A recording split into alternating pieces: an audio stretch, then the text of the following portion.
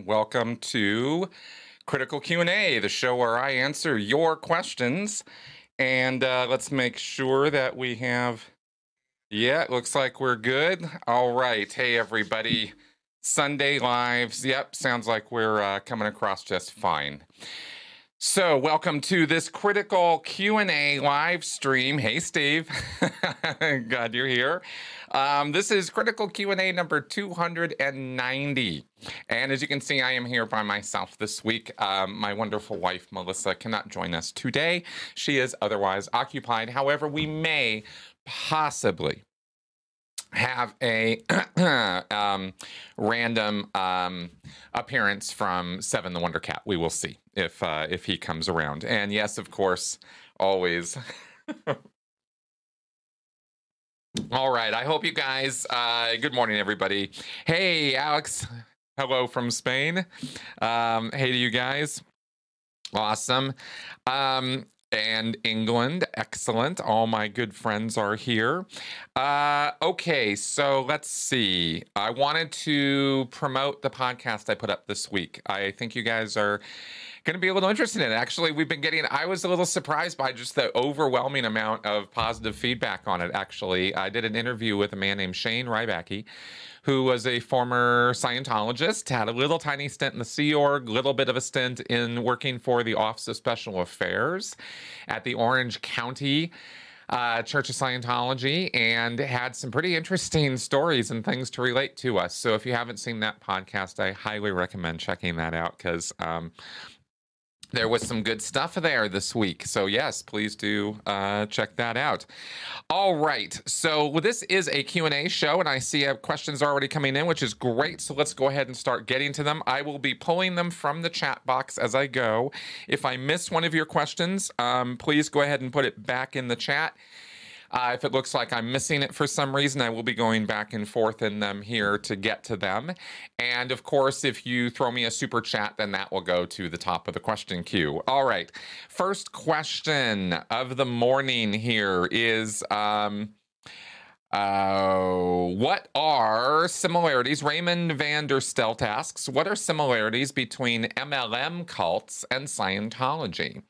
And that similarity, of course, is like first off, we can bring in the generalities of what make all these cults, right? And Scientology and MLMs, man, these guys really draw from each other in a really interesting way, going back to, you have multi-level marketing schemes, right, which are business enterprises that purport to give you an entry into a pyramid where you're going to climb that pyramid of income, and you're going to become rich, and you're going to become wealthy and influential and powerful. And this is a complete setup. The math on it never, ever works. And I have done the deep dive on the math on this. This is not just something I'm tossing off. MLMs are cults. They use cult recruitment techniques, in that there is undue influence there, there is a lack of informed consent as to what you're getting into, right? They're lying to you right from word one in terms of how the MLM structure works, how the commission systems work, how the math works. It doesn't. But they have a whole series of thought-stopping cliches to use to draw you in, push your personal emotional buttons to get you involved, and usually are preying on people who are already having financial difficulties or are strapped in some fashion, and end up getting into into this desperate situation where they think the MLM is the solution to the problem. And then there are cult retention techniques. You have the sunk cost fallacy, of course, like with any of these groups, but you also have active measures taken to disconnect you or shun you to if it gets bad. But first, they're going to be pushing your buttons. They're going to be lying to you again about why you shouldn't leave or why you shouldn't drop it, or why success is just around the corner. And more importantly, how it's your fault if it's not working. That's crucial. That's a real key point of how MLMs keep you, is they keep pushing your buttons for success, and how it's almost gaslighting you on how I mean, it's not, but it is kind of the same sort of spirit of thing, in that they keep convincing you that if the system's not working, because the system can't work, but if it's not working, it's because you're not working hard enough, you're not putting in the hours, your attitude is off, etc. Okay, so let's get that in there. Okay, let's go back on up the line. And will Scientology actually take you to court for a freeloader's debt?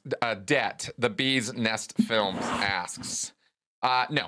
No one's ever going to court over a freeloader debt. The leverage that Scientology holds over its former staff and Sea Org members, one of the points of leverage is a freeloader debt, where you now, if you leave the church's employment without fulfilling the contract, then you owe for the services you received for free while you were a staff member or a Sea Org member. That's called a freeloader debt. And the leverage is that you cannot do any more Scientology until you pay that debt. So it's an internal leverage. It's not a legal one. Okay, TJ Feeney asks, how am I today? Are you having a nice day? Yes, so far I am. Thank you very much for that. It's actually been a really nice weekend.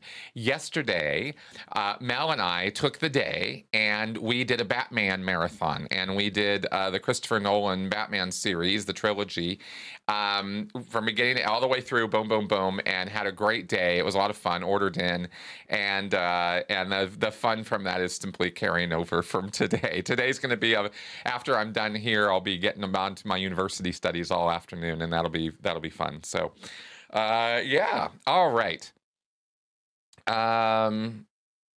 Oh, interesting. Okay, Nick Raleigh asks, is it true that training in auditing requires you to do demos, quote unquote, of every paragraph in book one?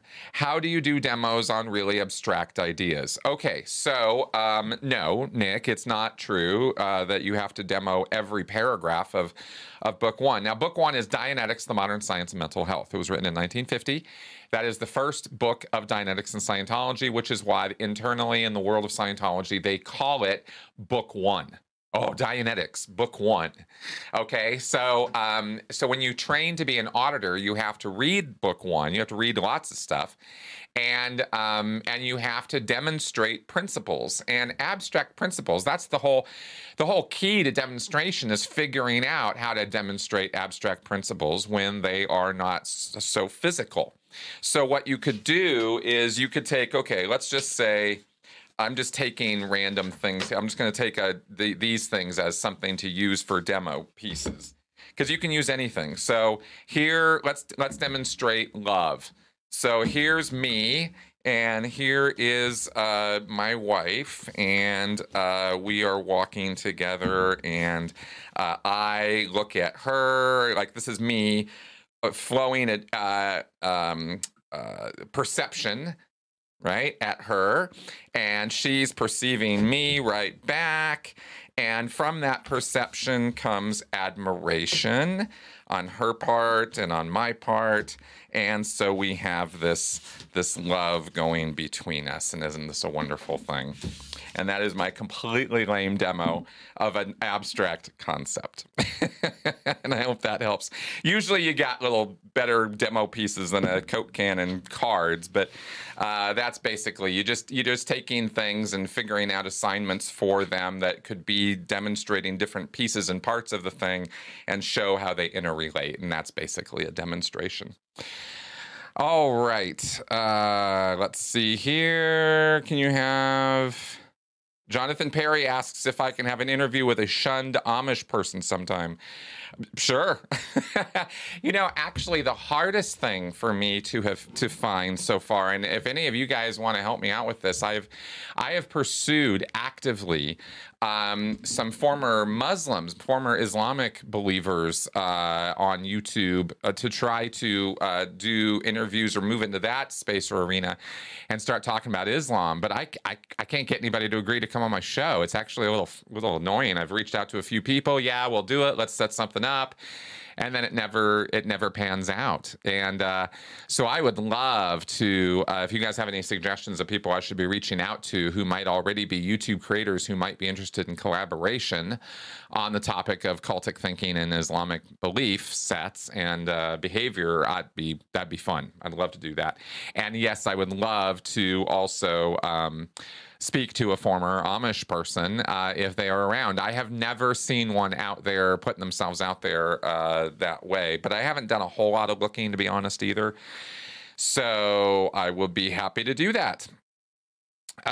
Okay, Tim, let's see here. I thought I searched. NC, thank you very much for that super chat. A question both for you and for fellow listeners. Do you think the topic of cults that evolved into governments deserve coverage on this channel? Yes, absolutely, they do. And in fact, and I have done, I believe, 2 podcasts covering the topic of North Korea. And the entire government structure there being operating as a destructive cult of personality and authoritarian, rule over North Korea. I intend in the future, the far future, so no promises of anything soon here, but I do have an intention to get something put together in the future on China as well, and maybe break down or look at how a government structure might be an actual destructive cult, the way we sort of think about or define those things. Okay, so there you go. And then Robert Roberts asks, thank you for the super chat, Robert. Have you tried to interview Armin and Arvin and Jasmine from Atheist Republic on YouTube? No, I have not. I have to check that out. I've heard of Atheist Republic, but I don't know Ammon and Arvin and Jasmine. So no. Okay. Let me go back up the line here because we had some other questions. All right. Hope I'm keeping up here at a decent pace. Yeah, we're 12 minutes in. I think we're doing all right.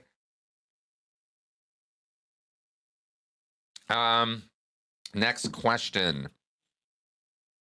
Tim asks, what is word clearing? Is it a paying job? Does a word clearer have an office? Are they on call? How's it work? Okay. A word clearer can be anybody who is sitting down across from somebody else to help them clear up or understand or sort out or clarify the definitions of words. So when you clear up a word, you're understanding, you're coming to an understanding, you're clearing any confusions out of the way so that the word is understood. And there's a formal procedure in Scientology for this. It's not just look up the word, use it in a few sentences, and we're done. You actually walk through you first find the definition of the word as it's being used in the context in which you're trying to clear it up. And you find that definition first by going through the definitions, find it good. It's definition number 4, let's say. So you read it, you make sure you understand it. You might read the definition out loud to the word clearer. And then the word clearer says, okay, what does that mean in your own words? And the guy goes, oh, well, it means blah, blah, blah, blah. Great. Give me a sentence using that word in that sense, in that definition. And so the guy goes, okay, well, blah, blah, blah, blah, blah word, right? And good, give me another sentence, excuse me, until it's clear that the person understands and can easily use that word in that sense. Then you go to the first definition, and you go through all the rest of the definitions, and you do the same procedure, reading it, clearing it, saying what it means in your own words, and then using it in sentences. Once you've cleared all the definitions that way, you then clear up the etymology, the derivation of the word. Where did it come from? You read that out loud to the word clearer, make sure you understand it. There's no symbols or weird stuff in there that you don't get. Like if it comes from Flemish, do you know what Flemish is? If it comes from Old Latin, do you know what Old Latin is, right? These kind of things. You want to clear that up. Clear up the etymology of the word, and then you clear up any usage notes or synonym studies or idioms that the word might be a part of. And you clear those up same way, read it. What does it mean? Use it in sentences or examples or whatever. Clear up those different instances or usages of it. And then the word is understood. And then you go back to the material where the word came from, reread the sentence it was in, tell the word clear what it means maybe, and get on with your study. There are 9 other methods of word clearing. I won't get into all of them here. I've already broken them down on video. They are extensive. And the word clearer is trained to either use a meter or not. There's metered word clearing that uses an e-meter, and there is non-metered word clearing. But all of them are intended to get you to read, understand the words, and therefore be able to read and understand the tune that the words put together, is kind of how Hubbard described it. So I hope that clears that up. And yeah, they have an office. Usually they have a desk in the course room. For official word clearers who are actually, that's their job in the course room, they have a desk in the classroom, usually next to the supervisor. And you have word clearers in the public courses, and you have word clearers in the major academy courses. Okay. So there we go with that. Enzo, at what stage of the bridge is the concept that you get sick or something? Okay, Enzo Cavallo asks, at what stage of the bridge is the concept that if you get sick or something bad happens to you introduced? I'm asking because I guess you need to be already brainwashed to accept BS like that. So I guess what you're saying is, at what point is the concept of personal responsibility for being sick or ill or having accidents or injuries introduced to you? And that can be introduced actually very early on. There is a course called the Ups and Downs in Life course, which is about, having your ups and downs, having a roller coastery, emotionally tumultuous, what's the word, I guess, tumultuous life, right? You're up, you're down, you're here, you're there. That supposedly comes from being connected to a suppressive, or having a suppressive element in your life or influence, right? Somebody was pushing you down, keeping you down. And there is some degree of truth to that, I suppose. I mean, it's no fun when you're in an abusive relationship or have people who are invalidating you or telling you how horrible or awful you are all the time, or gaslighting you or whatever. So sure, let's get those elements out of your life. So that's kind of how it's introduced early on, is it's not presented to you as this BS sort of thing. It's presented as, hey man, you got influencers, you got people influencing you in your life who are not good for you. You got toxic relationships. You got things you should, maybe it's better if you call some of these people out of your existence. Maybe you'd have a better life. And the principle of how a suppressive can spiritually interbulate you, upset you, stir you up, and how that can cause you to be out of focus, to lose your flow, to lose attention, to be, caught up in the problems and turmoil of it, so that you make mistakes. You're not fully there. You're not really on track. So you are going to run into things. You might have accidents. You might even be predisposed to getting sick if it's stress related or anxiety related. And again, this has actual roots in real truth. People who have high stress and anxiety levels can be predisposed to, can be more susceptible to illness or flu or injury or something. So this is how it's sort of explained so that it does make sense. And it's not just like, oh, well, that's crazy. Because they take all that and they explain all that, and it sort of sounds all rational and reasonable. And then they push it just a little bit further and tell you, well, actually, spiritually, you are fully responsible for your existence and all the things that happen to you. And they're not given to you again on day one. Okay, they'll give you all the, it's baby steps, right? It's spoon fed. Take a little bit in, you take a little bit in, you take a little bit in, and then it seems a lot more reasonable sounding that you would say, oh yeah, well, I should be the one who's fully responsible for my life and all the things that happen to me, because that puts me in the driver's seat and enables me to be cause in my life. And that way I can take control and I can be the boss.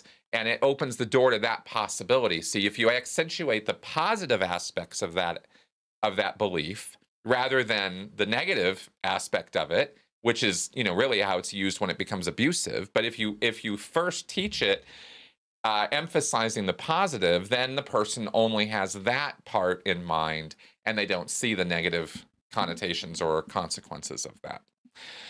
Hope that explains that or helps with that. Okay, let's see here. Hope you got a lot of money. What do you recommend? Okay, Lisa Vanderhoven, would you recommend that people interested in high control groups read their publications, or do you think that is risky or at minimum a poor use of time? No, Lisa, I do recommend you check things out if you want to, if you're curious about things. But, but be aware of what you're doing, right? Have your critical thinking hat on, right? Be objective. If you're reading things from a point of view of how can I utilize this to help me, well, you're already biased, right? You want to okay, no, step back, look at remember what you're reading, remember what you're looking at when it comes to high control groups, right? And study away. But realize also, of course, when you're reading publications, let's say from the Church of Scientology, they're putting their best foot forward in those publications. You're not going to get any negativity, any real critical thinking about the subject matter they're trying to teach you about, because they think it's just great and wonderful and stupendous, and they're only going to be giving you all the, again, accentuating all the positives. And it'll be on you to think through the consequences and corollaries of the information you're reading in their publications and going, okay, well, if they say that you're personally responsible for everything that happens to you and that puts you in the driver's seat, well, great. But how could they use that to abuse you, right? Oh, well, yeah. Okay, you see how I mean. So anyway, just read it with a critical thinking hat on. Okay, let's see. Hey, Henny. Do you think it'll be easier for third and fourth gen to get out from within Scientology because of technology and independent growth? Yes, I think it's easier now than ever before to get out of Scientology in terms of the amount of information and publications and resources that are out there to assist, educate and assist people coming out. I mean, we even have the Aftermath Foundation now, which is something we never had in the past. So yeah, I think now is definitely the best time for people who are looking to try to get out of these situations. The Bee's Nest asks, is it true they were making women in the Sea Org have abortions, or was that just rumor? No, that was absolutely true. I was personally involved in that, and I observed that with many, many others, and you have heard the stories about it, and they are all true. Yeah, they absolutely do that. Okay, let's see here. Only a few thousand. Okay, good. Alex, do you think people will leave the QAnon cult when Trump leaves? My feeling is most will stay in and just attempt to rationalize his loss, especially if he campaigns for 2024. I am actually very interested in the answer to that question. I am loath to predict what's going to happen because I don't know, and I want to find out. I know something's going to happen. If I had to predict, if I have to answer your question as far as, what do I think will happen? I think there will be a drop off. I think there will be something new formulated. I think the mythology of the core of QAnon with Trump as the savior figure will be modified or changed in the same way that we see changes made in the past historically to doomsday cults. When doomsday date comes and goes, the cognitive dissonance, how is this possible? Oh, well, our actions prevented that whole thing from happening, maybe. But then you need a new goal or new game, a new mythology, right? Something else needs to take that place. So similarly with QAnon, they might come up with new dates, new events, new ideas, and try to keep the thing going. And I would imagine that's probably the direction it'll go in, but we'll have to see. We'll have to see what happens. Okay, let's keep going here. Nick, do stop being codependently. A lot of people are abusive to me. I don't have a realization of make up for it. Okay, Nick Bravo comment. I stopped being codependently loyal to people who were abusive to me. I keep having this delusion that they'll have a realization of their bad behavior and make up for it. Yeah. Generally speaking, people who have an abusive nature, who have it in them to be narcissistic, abusive, high control leader types, are not gonna have some big spiritual or great awakening. And if they do, they're usually using it to try to con you further. These are incredibly manipulative people. And unfortunately, at this time, the best advice we have for that is to just call them out of your existence if you can. Now, when it's family, you don't really necessarily want to do that. Everything is context specific. We have to be super, super careful here when we're talking about this, because you don't want to just drop people because they pissed you off one time. Remember that coercive control, and this is important. This is actually really important to remember when it comes to the question of culling such personalities out of your existence, okay? Remember that coercive control of the nature we're talking about is a repeating pattern of behavior. It's not just a one-off. It's, everybody can have a bad day. Everybody can have a bad week, a bad month, and hell, all of us have had a pretty bad year.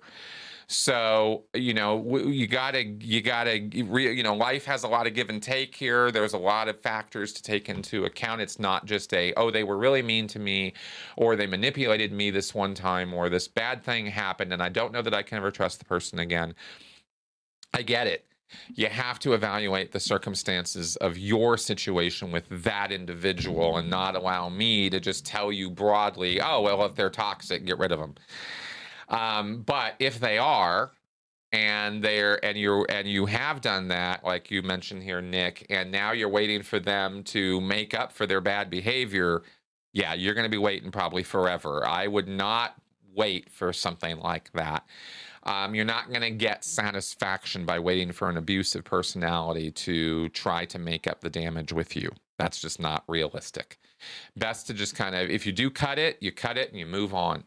And you learn from the experience, and you try to not repeat that mistake by learning about the signs and symptoms of how it happened in the first place. So that's the best general advice I can give on that, Nick. I hope that's a helpful answer for you on that. Oh, yeah. Scientology and NXIVM. Ex-Scientologist asks, are me and Melissa getting out these days, walks, etc.? Yes, as a matter of fact, we took a very nice walk yesterday, and we are trying to get out for walks every day. It's just a little chilly sometimes. Thank you for asking. Let's see here.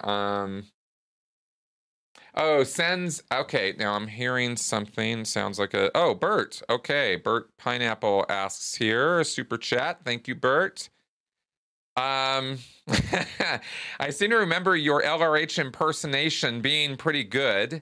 Have you considered voicing some of Hubbard's crackly old lectures? You could do an analysis afterwards or during.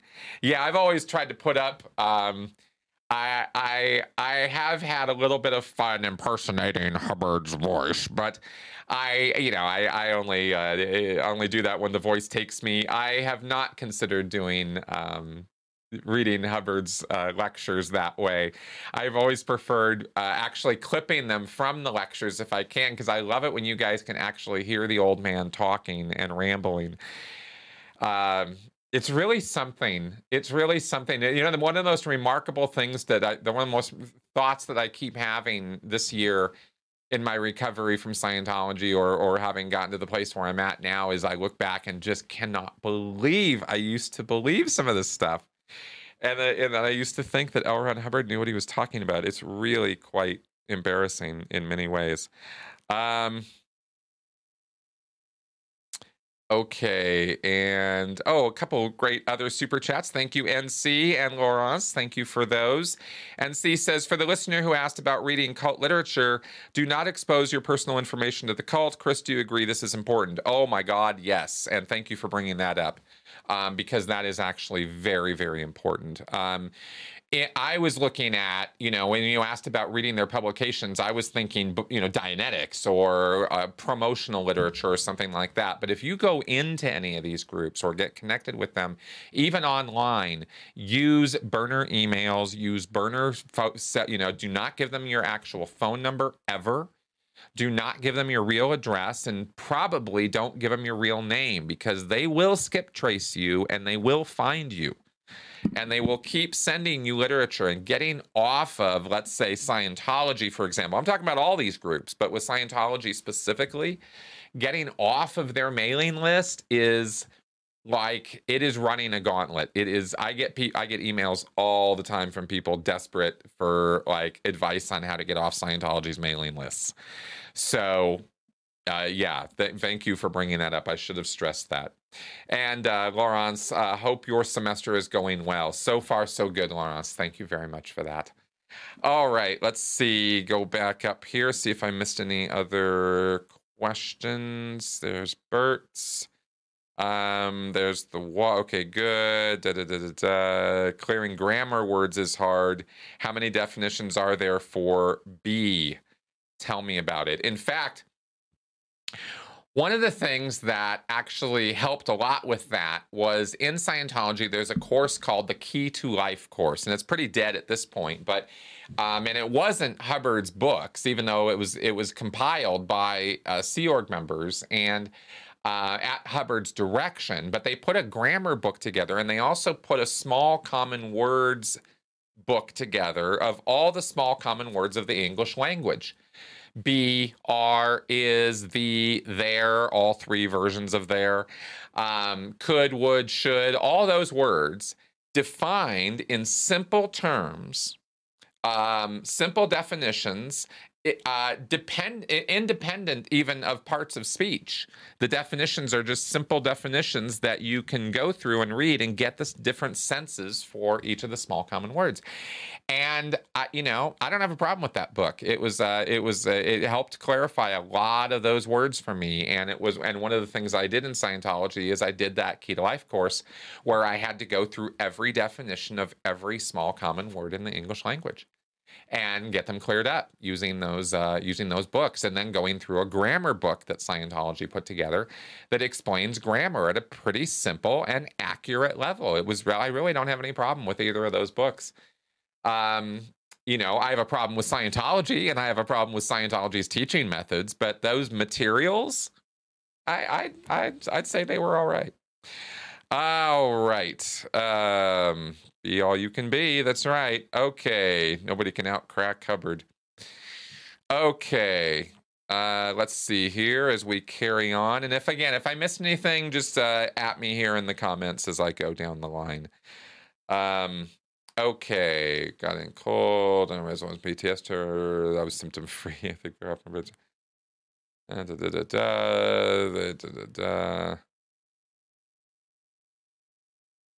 Fifth Invader Force will never die. That is correct.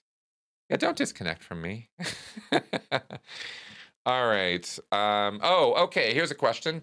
Ex-Scientology asks, was the Orange County org a mission to start with? I think I visited there a couple times as part of my duties in the late 70s. In Tustin? Yes. The Orange County org was in Tustin, and it was a mission first, and then it was converted to an org along with all of the missions. San Diego, Santa Barbara, Pasadena, Orange County, let's see, Stevens Creek, Los Gatos, well, all of those for sure were missions that were converted into orgs in the early 80s. So yeah, that's so you remembered that right. Cool. You are welcome, Shimoda. All right. And let's see here. Or Shimoda. Yeah. Okay, good. I was tempted a few times. Okay, I think I've gotten down to getting to the bottom here. Not sure if this is really a question. Just watched the documentary The Family. Have you seen or heard about this one? No, I have not seen that documentary about the family in Australia. I saw the documentary on The Family. That is the religious political group in Washington, D.C. and here in the United States. Didn't they ban Scientology in the UK? No, they did not. They banned Scientology in Australia in the late 60s. That was overturned by the Australian Supreme Court. And probably properly so. Banning Scientology is not how to get rid of it. Did you hear from LRH's great-grandson now and then? I have heard from Hubbard's grandson a couple times. Okay. Let's see here. Yes. Here's my question. Steve. Okay, here's your question. When LRH was telling people that he was in space on the Van Allen belt, where he told people that his was surprisingly warm, so has anyone ever asked him how he knows that? Um, well, the way that people assume in Scientology that Hubbard knew that is because he had exteriorized from his body as a spiritual entity, and he had gone up there and poked around. Scientologists, especially high-level Scientologists, believe that this is possible. This is an ability that you gain as a Scientologist, is you can exteriorize, pop out, flit off somewhere else, perceive not just sight, but sound, smell, taste, whatever perceptions you want. As a spiritual being, you have the access to the full range of perception that a human body can experience, and you really should have access to a whole bunch of other perceptions too. You should be able, as a spiritual entity, to perceive magnetic fields, infrared spectrum. There really isn't any sort of anything in the electromagnetic spectrum that you shouldn't be able to directly perceive as a spiritual being, as a Thetan.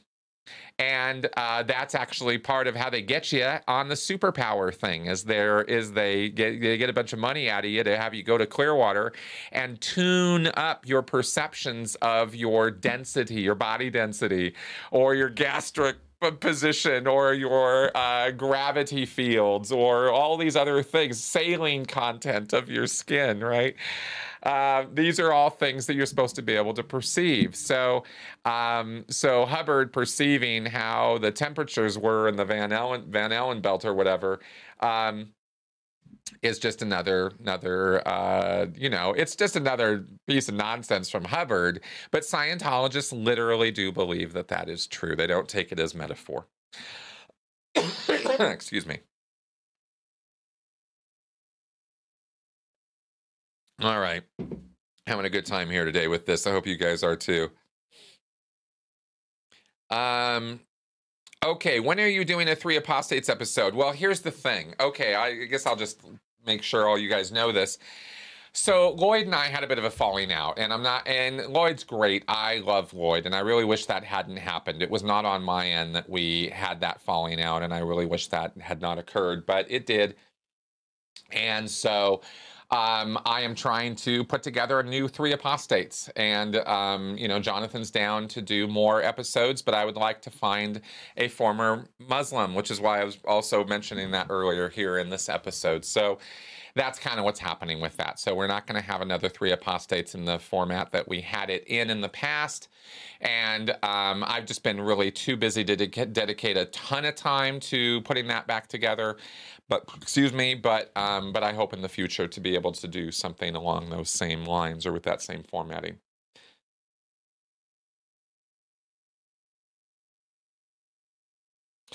Okay, so Shimoda asks, is it true that one of LRH's sons was in some videos of his lectures, but was then cut or edited out Stalin style after he fell out of favor? Heard that somewhere. Okay, I do not know if one of LRH's kids, I think Arthur might have been featured in an assist lecture or something at some point. But I don't remember other ones of Hubbard's kids specifically being in lectures. Maybe that's a piece of minutia I just kind of forgotten about if I knew about it. Editing of the lectures has definitely occurred in quite a bit of editing, actually. But as far as one of Hubbard's kids being edited out, I couldn't say for sure one way or the other on that. Okay, ex-Scientologists, are those grammar books available online? I have not found the book is called The New Grammar. And it's got L. Ron Hubbard's name on it, but L. Ron Hubbard did not write it. And I do not believe it's available online. If you can find it online, I'd love to get an online copy of it, but I don't have one. And so no, I have not seen those online there. Jonathan Perry asks, what do you think Miscavige does all day? Whatever he wants. I don't know. The guy could be doing anything. I don't mean to blow that question off, Jonathan. It's too, conjectural. I have no idea. Okay, let's see. Outer Limits, Architects of Fear, call it fate. That's a funny comment, ex-Scientologist. Fun fact I'll share with everybody here. Oh, my goodness. I have not even been showing the comments on the screen. Let's get them up there. Sorry about that, guys. We're already so far into the episode, but at least we'll get the comments up there now.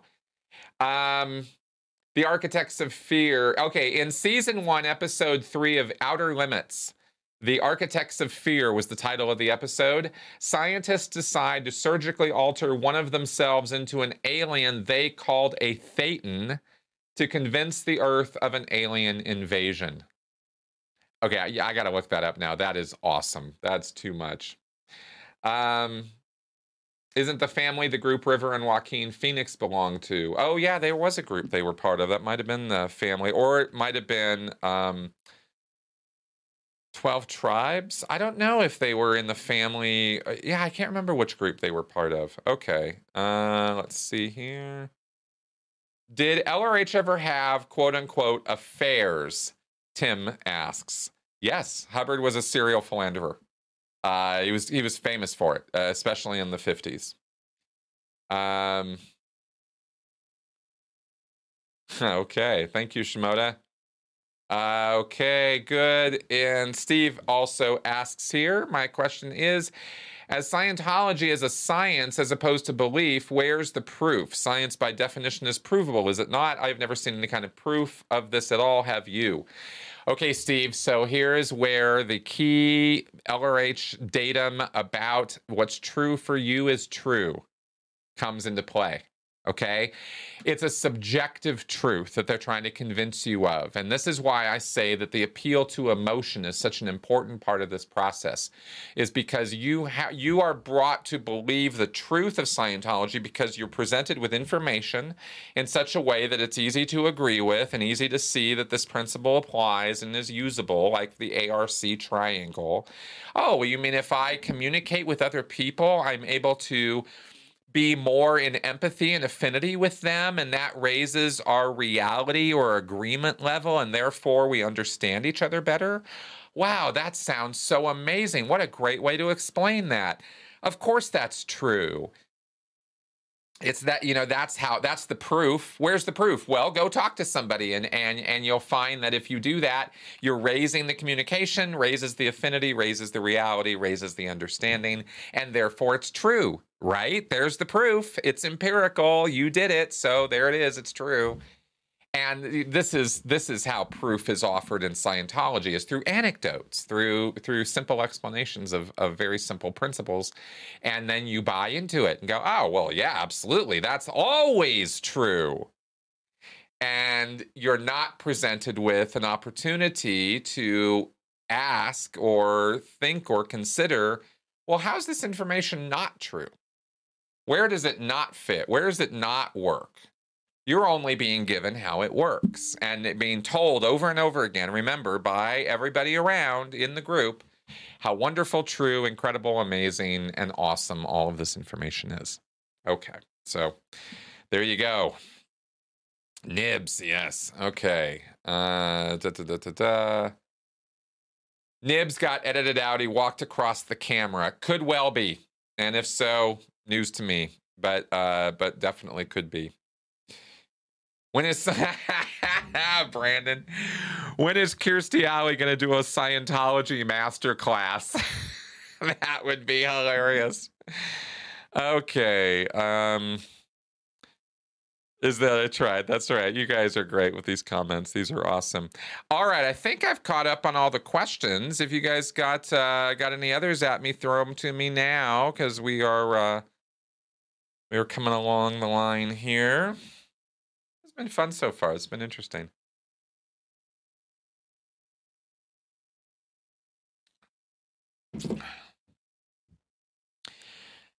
Oh boy, yeah. Okay, Taz asks, would you consider looking into transgenderism? Gender ideology is becoming very cult-like. I'm not going to be looking into that anytime soon.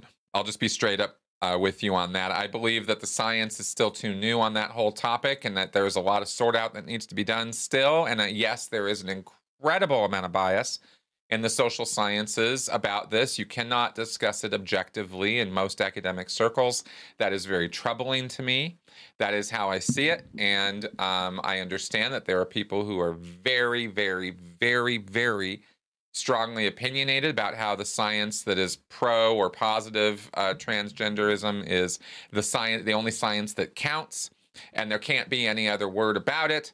And of course, you know what I think about people who present black and white thinking that way, or it's my way or the highway kind of thinking, and that's what I see coming out of that camp. It disturbs me that that is that way, but at the same time, I fully support anybody's individual right to decide who and what their own identity is or should be. So, you know, at the end of the day, I'm all about the human rights of the issue, and I will always support that. But as far as the cult-like aspect of it, I think it's a difficult topic to discuss rationally or objectively. I've already made the mistake of trying to dive into politics on cult thinking, and look at how the last 4 years has gone on that line. So anyway, that's what I have to say about that. So thank you for asking about that, though. Okay, Nick Bravo asks, I heard Hubbard was involved with Jack Parsons, who was involved in occultism. Was Hubbard considered a channeler, and did he do weird rituals? Excuse me, yes and yes. To both of those questions. Jack Parsons was involved in the OTO, the Ordo Templi Orientis, which was Aleister Crowley's group. And Jack Parsons was the leader of the largest group of Crowley's followers here in the United States in the late 1940s. L. Ron Hubbard became part of that, did engage in blood magic rituals with Jack Parsons, and absconded with his girlfriend, and a lot of the ideas of Scientology and the basic structure of the bridge or the grade chart or the levels of indoctrination are built on OTO teachings, which are themselves built on and borrowed from Freemasonry and Madame Blavatsky's work, and I've done whole podcasts on this work, which are infinitely fascinating, and I hope you will check those out. Just look up on my channel anything about the OTO or the occult, and you will come up with that stuff. Okay, let's see here. Laurence asks, what would you suggest are the best ways to study cults / high control groups at school? Psychology, sociology? I guess it also depends on how you want to approach it. Well, that's exactly right. Because cultic or high control group activities are sociological and psychological, and it crosses both subject matters, and it also affects lots of different spaces, from domestic violence to terrorism to honor-based violence, family-based violence, right, to online cultic activity, to terrorism and radicalization and violence and gangs. So there's a lot of territory being covered by this subject. I would stress psychology first, though, and if I was going to go into, you know, one or the other, because that's where the first fundamentals of coercive control and high control activity are sort of covered. But it's very much tied in with sociology of it, too. So you kind of have to pick your battle as to what space you want to go into and approach it from. Okay. Okay, so... all right, Steve asks, the main lawyer for Scientology is Monique Yingling, who is not a Scientologist, yet she has often been on TV representing them with vague answers. How does she sleep at night knowing what she knows? I don't know, Steve, because she has no moral compass and money is what satisfies her, or power or influence or whatever. There are people who seem to operate on a very, very different worldview than I do, and I have not been able to get myself into that headspace very easily. It's been easier for me to understand serial killers and cult leaders than it is for me to understand their enablers. And the lawyers and private investigators who work for people like the Church of Scientology are people whose headspace I have never really been able to get into. It really does boggle me that people will put aside their morality to such an extent that they will work for groups like Scientology. So I don't know, man, but that's what I can say about it. Yeah, exactly, SEZ. Okay. Here's a question. Did Charlie Wakely react to my offer to chat at all in any way, email, comment, etc.? Yeah, he said to email him in one of his. Charlie Wakely is a Scientologist who works at the Church of Scientology of London. He has a YouTube channel. He puts up content. And he goes out and does seminars and teaching and stuff like that. I was reading about him today on Tony's blog. And I reached out to him and said, hey, man, why don't you come on my channel? And he answered me and said to email him. So I did, and I never heard back. So, Charlie, the offer still stands. If you don't want to be a little Scientology coward, come on my channel and let's have a chat. Okay. We just really have terrible. Yes, thank you, Shimoda, for that. Okay, Brendan asks, do OT levels have a curriculum or course structure, i.e. how much reading is required at each level? Well, okay, Brendan, yes, the OT levels are very structured, very formalized activities. In fact, they are called the advanced courses. And they are delivered in a course room first, where you learn how to do the procedure of the solo auditing that you're going to do on the level, because OTs 1, 2, and 3 and 7 are solo. Oh, and 8, no, and 7 are solo audited. Oh yeah, so is 8. So you go in and you do the class work, and there's a lot of reading, and OT2 has about 90 hours of coursework. I don't remember the numbers on the other ones, but they are shorter. OT2 is the big one. OT3 has, of course, the whole Xenu story. OT4 is audited. You just sit and get audited, and same with OT5. OT6 is a whole OT level that is just a course of how to audit OT7, how to solo audit yourself on OT7, and then you go home and audit every day for years and get through OT7. So that's kind of how that works. Okay, there we go on that. You are welcome, guys, on that 3 apostates thing. Ex-Scientologist question, what's your fondest memory of being in the Sea Org? San Diego. I think San Diego, that time period. I went for 3 weeks and rallied the org, got everybody going. Everybody was all pumped, and we were recruiting new auditors, and we were building the place up, and we were making it a lot of fun.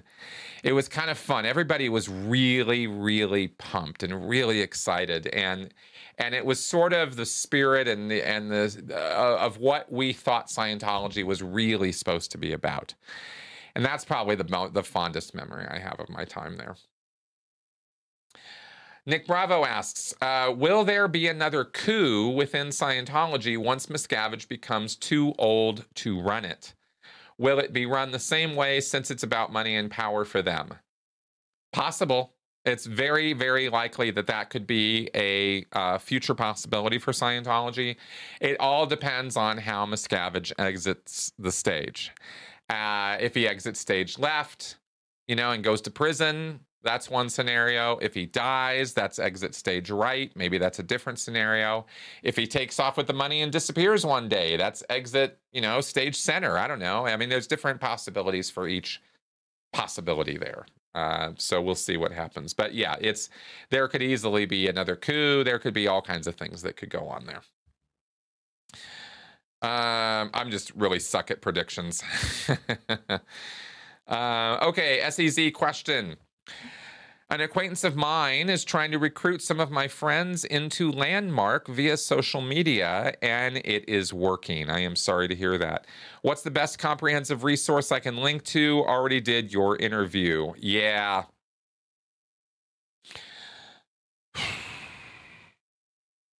If you could, I don't know specifically with Landmark, but if you could find other testimonials or interviews with former members and just present it like, look, you know, you guys are looking at the positives of this, and I really see that you're really excited about that, and that's great. Don't you agree that maybe looking at both sides before jumping in with both feet and spending a bunch of money is a good idea? And there are people who have done this who didn't really have great things to say. So I get that you're hyped up, and I don't want to hear anything negative about this, but at the same time, I'm your friend. I care. And if, you know, and if this friendship means anything, then maybe you'll take some time to listen to what I have to say too. You know, careful with the leveraging there, because of course you don't want to blow the friendship, or, you know, or try to manipulate them, but you do want them to look at the information you want them to see. So however you can best communicate them to get them to look at that, I would look for former member testimonials maybe as the next line to go after, rather than trying to give them cult data, or look, it's a cult, you know, rah, rah, rah. It's like, okay, maybe dial it back a little bit, something they are willing to look at or accept or hear or listen to. And I don't know, try that out, see if that helps. That's the best general advice I can give. Okay, Taz asks, will Scientology be around forever, or could it eventually have an end? No, it could definitely end. All things do, and it will eventually. But, you know, ideas that propagate as long as Scientology has die a very, very slow death. So it's going to be around for a good long time as a set of ideas. As a church organization, we'll have to see.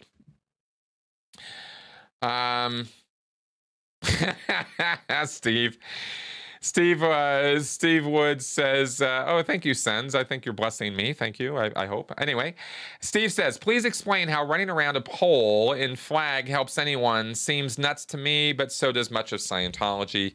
Steve, I don't know how to tell you how that helps anyone. The idea, I got a super chat there. Sorry, I missed that. I will get to that in just a second.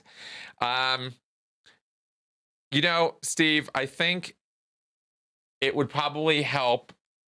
It's a difficult thing to do this.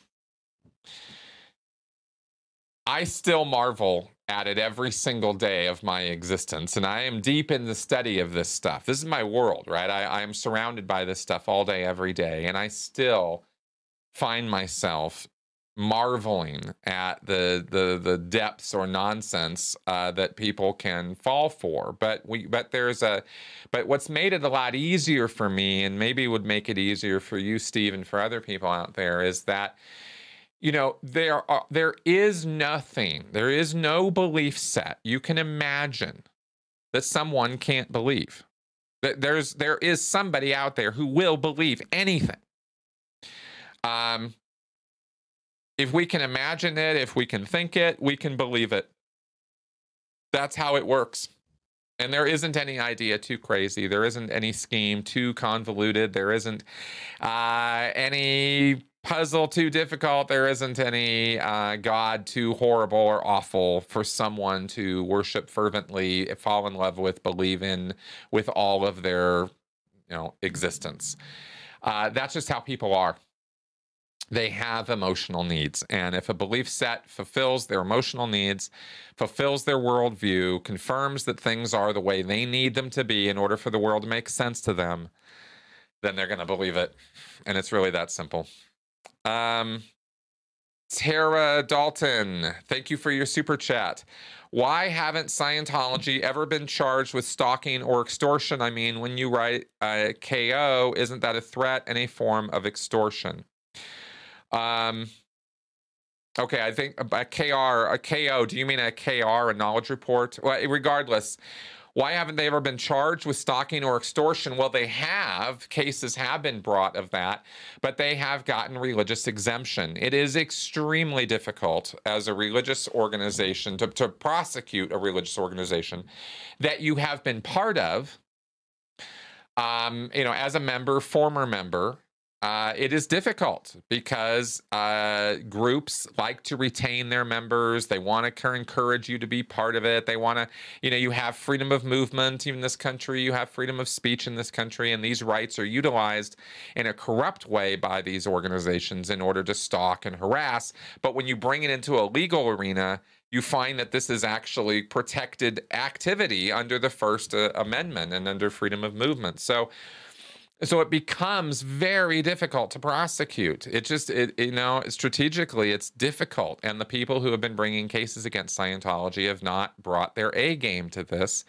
And that's one of the reasons why it's been difficult. I've already recorded a podcast actually breaking down a bunch of this with a lawyer friend of mine, and that'll probably post in the next week or two, and you guys will get a more thorough breakdown of what I'm sort of alluding to or talking about here with this. So thank you for that question, Tara, and there will be more on that on this channel, but that's the summary answer that I think makes the most sense for you right now. Yeah, exactly, Shimoda. You got the point. Shouldn't matter if you're a Christian or a Scientologist. No, it does. See, I want you to check out the First Amendment and religious protections and what courts do when it comes to people practicing their religion. Because it's a borderline sort of thing. You wouldn't think it would be. You'd think that this would be easy to separate out, but it's not. And if you look into Marty Rathman's case, you'll see the direction they were taking that was actually a very good legal case that was being brought correctly. Ray Jeffries did a really good job with that, but he got cut off at the knees by his own clients. So check out the specifics of how Marty Rathman's case was proceeding in civil court, and you'll see how that was successfully being done, but Scientology managed to mess it up and corrupt the case anyway. Okay, let's try to sort of move toward wrapping up here. Yeah. Okay, any insights from my online course? Well, a lot of what I've been talking about today actually is informed by what I've been learning lately, especially about the nature of belief and about, terrorism and radicalization. And I like breaking down that stuff on my Critical Conversation show also. So, but in terms of insights, probably the best one I can think of right now, or the one that comes to mind straight away, is that coercive control is a repeating pattern of behavior, and it involves isolation, manipulation, and control. So if so watch who's trying to isolate you, watch who's trying to manipulate you. And if it's a repeating pattern of behavior, you got somebody you need to keep your eye on in your vicinity. So that's some advice I can give on that one. Okay, and then let's do this last question from Nick, and we will wrap it up. Seems like atheism/nihilism are joined at the hip. Wouldn't this be the only life one has, make one's life more meaningful rather than less? How does one make atheism an inspiring message? Nick, that what you just said is exactly how we have tried to do it. It is difficult to be inspiring when you feel like you're going to end and there is no more. But that's all the more reason why every moment of our life matters and should count for something, and why it is that we don't need to be frantic, we don't need to be anxious or upset about this, but we need to be factual about it. And our existence or time here is limited. Whether we have a spiritual existence or not, the time that we have here is the time that we have. And so I think for me, there is a fear of death and a nihilism that overtakes me from time to time about this. And it is rough. And I do get why people would take comfort in spiritual beliefs. But for me, I take comfort in my relationships. I take comfort in existence, in the physicality of existence, of being able to just look around and wonder at the sunset, or taking a walk with my wife and seeing the life that is going on all around us all the time, and just admiring it for what it is, for the random chaos of it and the random beauty of it, of the day, of the life that we have, and the fact that everything in this universe had to happen in order for you to be right where you are right this moment, right now. Like, wow, everything, not to get on a big ego trip, because it's not like that, but kind of, but at the same time, kind of. And that's what inspires me. That's what keeps me going and keeps me in the wonder of it, is the wonder of it. So that's what I find inspiring, and I hope that helps a little bit. And of course, yes, we could be living in a multiverse, or this is the one that really gets me going, is what if this is all a simulation? And not necessarily Matrix style, but there could be lots and lots of scenarios where we could be living in a simulation right now, and it could be a good thing. So anyway, fun stuff to think of and consider, guys. Thank you very much for all of your contributions, guys. You are awesome. And thank you very, very much for the super chats. I really appreciate the support, guys. Seriously so. If you are finding my content enjoyable, entertaining, informative, educational, then consider joining me on Patreon, as I am always like to say at the end of these things. All right, guys, let's wrap up. I'll see you next week. Bye-bye.